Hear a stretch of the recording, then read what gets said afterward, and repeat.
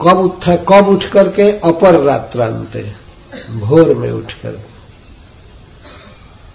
भोर से तात्पर्य है सूर्य उगने से 1-1.5 घंटा पहले।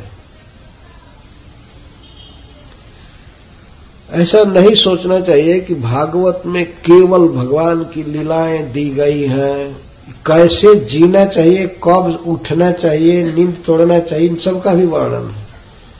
भगवान का वाक्य है कि जो सवेरे उठ करके अपर रात्रांत, रात्रि के अंतिम क्षण में, मतलब दिन चढ़ने पर नहीं, अभी रात है लेकिन लगभग अंत हो रहा है रात्रि का, तो उस समय उठ करके उत्थाय, और उठ करके पढ़ना चालू करें। तो उठ करके मतलब ये नहीं कि बिना नहाए धोए, बिना मुंह धोए पढ़ना चालू करें, सब चीज नहीं बोला जाता है। उत्थाय, उठ जाए, उठ करके स्नान करे, दातुवन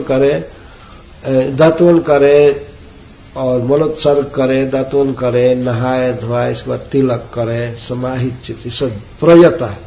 प्रयता का अर्थ है कि इंद्रियों पर नियंत्रण रख करके किसी से कोई बातचीत नहीं, फोन सोन को काल के समान फेंक देना चाहिए, तो इसको प्रयता कहते हैं।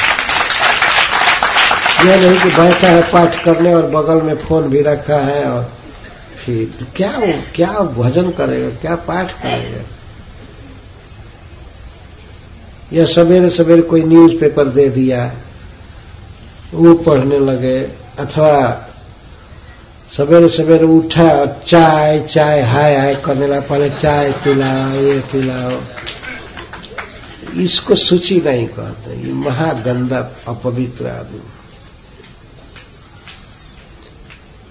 सुसमाहिता, उठ करके स्नान करे, शुद्ध कपड़ा पहने और एकाग्र चित्त से, चित्त को एक जगह रह करके जो व्यक्ति इनका स्मरण करता है, मेरे इन रूपों का जिनका नाम ऊपर कहा गया, तो सब पापों से मुक्त हो जाता है। क्या ये बाकी रहा? क्या भगवान ये उपदेश नहीं कर रहे हैं कि सवेरे उठना चाहिए, भोर में उठना चाहिए? कौन ऐसा गधा व्यक्ति होगा जो ये नहीं समझ पाएगा, बताइए। या भगवान जब कहते हैं कि जो व्यक्ति भोर में उठ करके इसका पाठ करता है सब पाप से मुक्त हो जाता है, तो भगवान चाहते हैं ना कि सब लोग प्रातः काल उठें, सब लोग भोर में उठें। भगवान चाह रहे हैं ना, ये भगवान की इच्छा है। प्रातः उठना चाहिए और भगवान का स्मरण करना है। भोर में उठना एक बहुत अच्छा गुण है। ऐसा नहीं कि जब कभी कभी लोग पूछते हैं हम सवेरे जब नहीं कर पाते हैं तो कभी कर सकते हैं। अरे नहीं करते हो तो करो, जब भी करना हो करो, लेकिन सवेरे करो, ये अच्छा है, बेटर है ना। नहीं पर तो विकल्प दिया जाता है, ऐसा नहीं कर सकता है तो ये करो, ऐसा नहीं कर सकते तो ये करो। गीता में भी भगवान एक बार कहते हैं मयि एव मनाधत्स्व मयि बुद्धि निवेशय, मुझमें ही मन लगाओ, ये करो ये करो। अथ चित्तम, भगवान इसके बाद कहते हैं, अर्जुन कहे कि मान लीजिए कोई न कर पाए, तब कहते हैं यदि नहीं कर सकते हैं तो ये करो, ये भी नहीं कर सकते हो तो ये करो, ये भी नहीं कर सकते हो तो ये करो। अब कोई बाद में कहे कि हम कुछ भी नहीं कर सकते हैं, तो भगवान कहेंगे जाओ पाजी, कुछ करना ही नहीं है तो क्या किया जाए। 12वें अध्याय में भगवान कहे न, कई विकल्प कहते हैं, ये करो ये करो ये करो ये करो। फर्स्ट क्लास की साधना ये है कि भोर में उठ जाना चाहिए। उससे तो केवल आध्यात्मिक लाभ ही नहीं होता है, फिजिकल शारीरिक लाभ भी होता है, मानसिक शांति होती है, स्वास्थ्य बढ़ता है, आयु बढ़ता है, जिंदगी लंबी होती है। भोर में आदमी सोया रहे रजाई में, कंबल में, तो ये तो मरण जैसा है वास्तव में।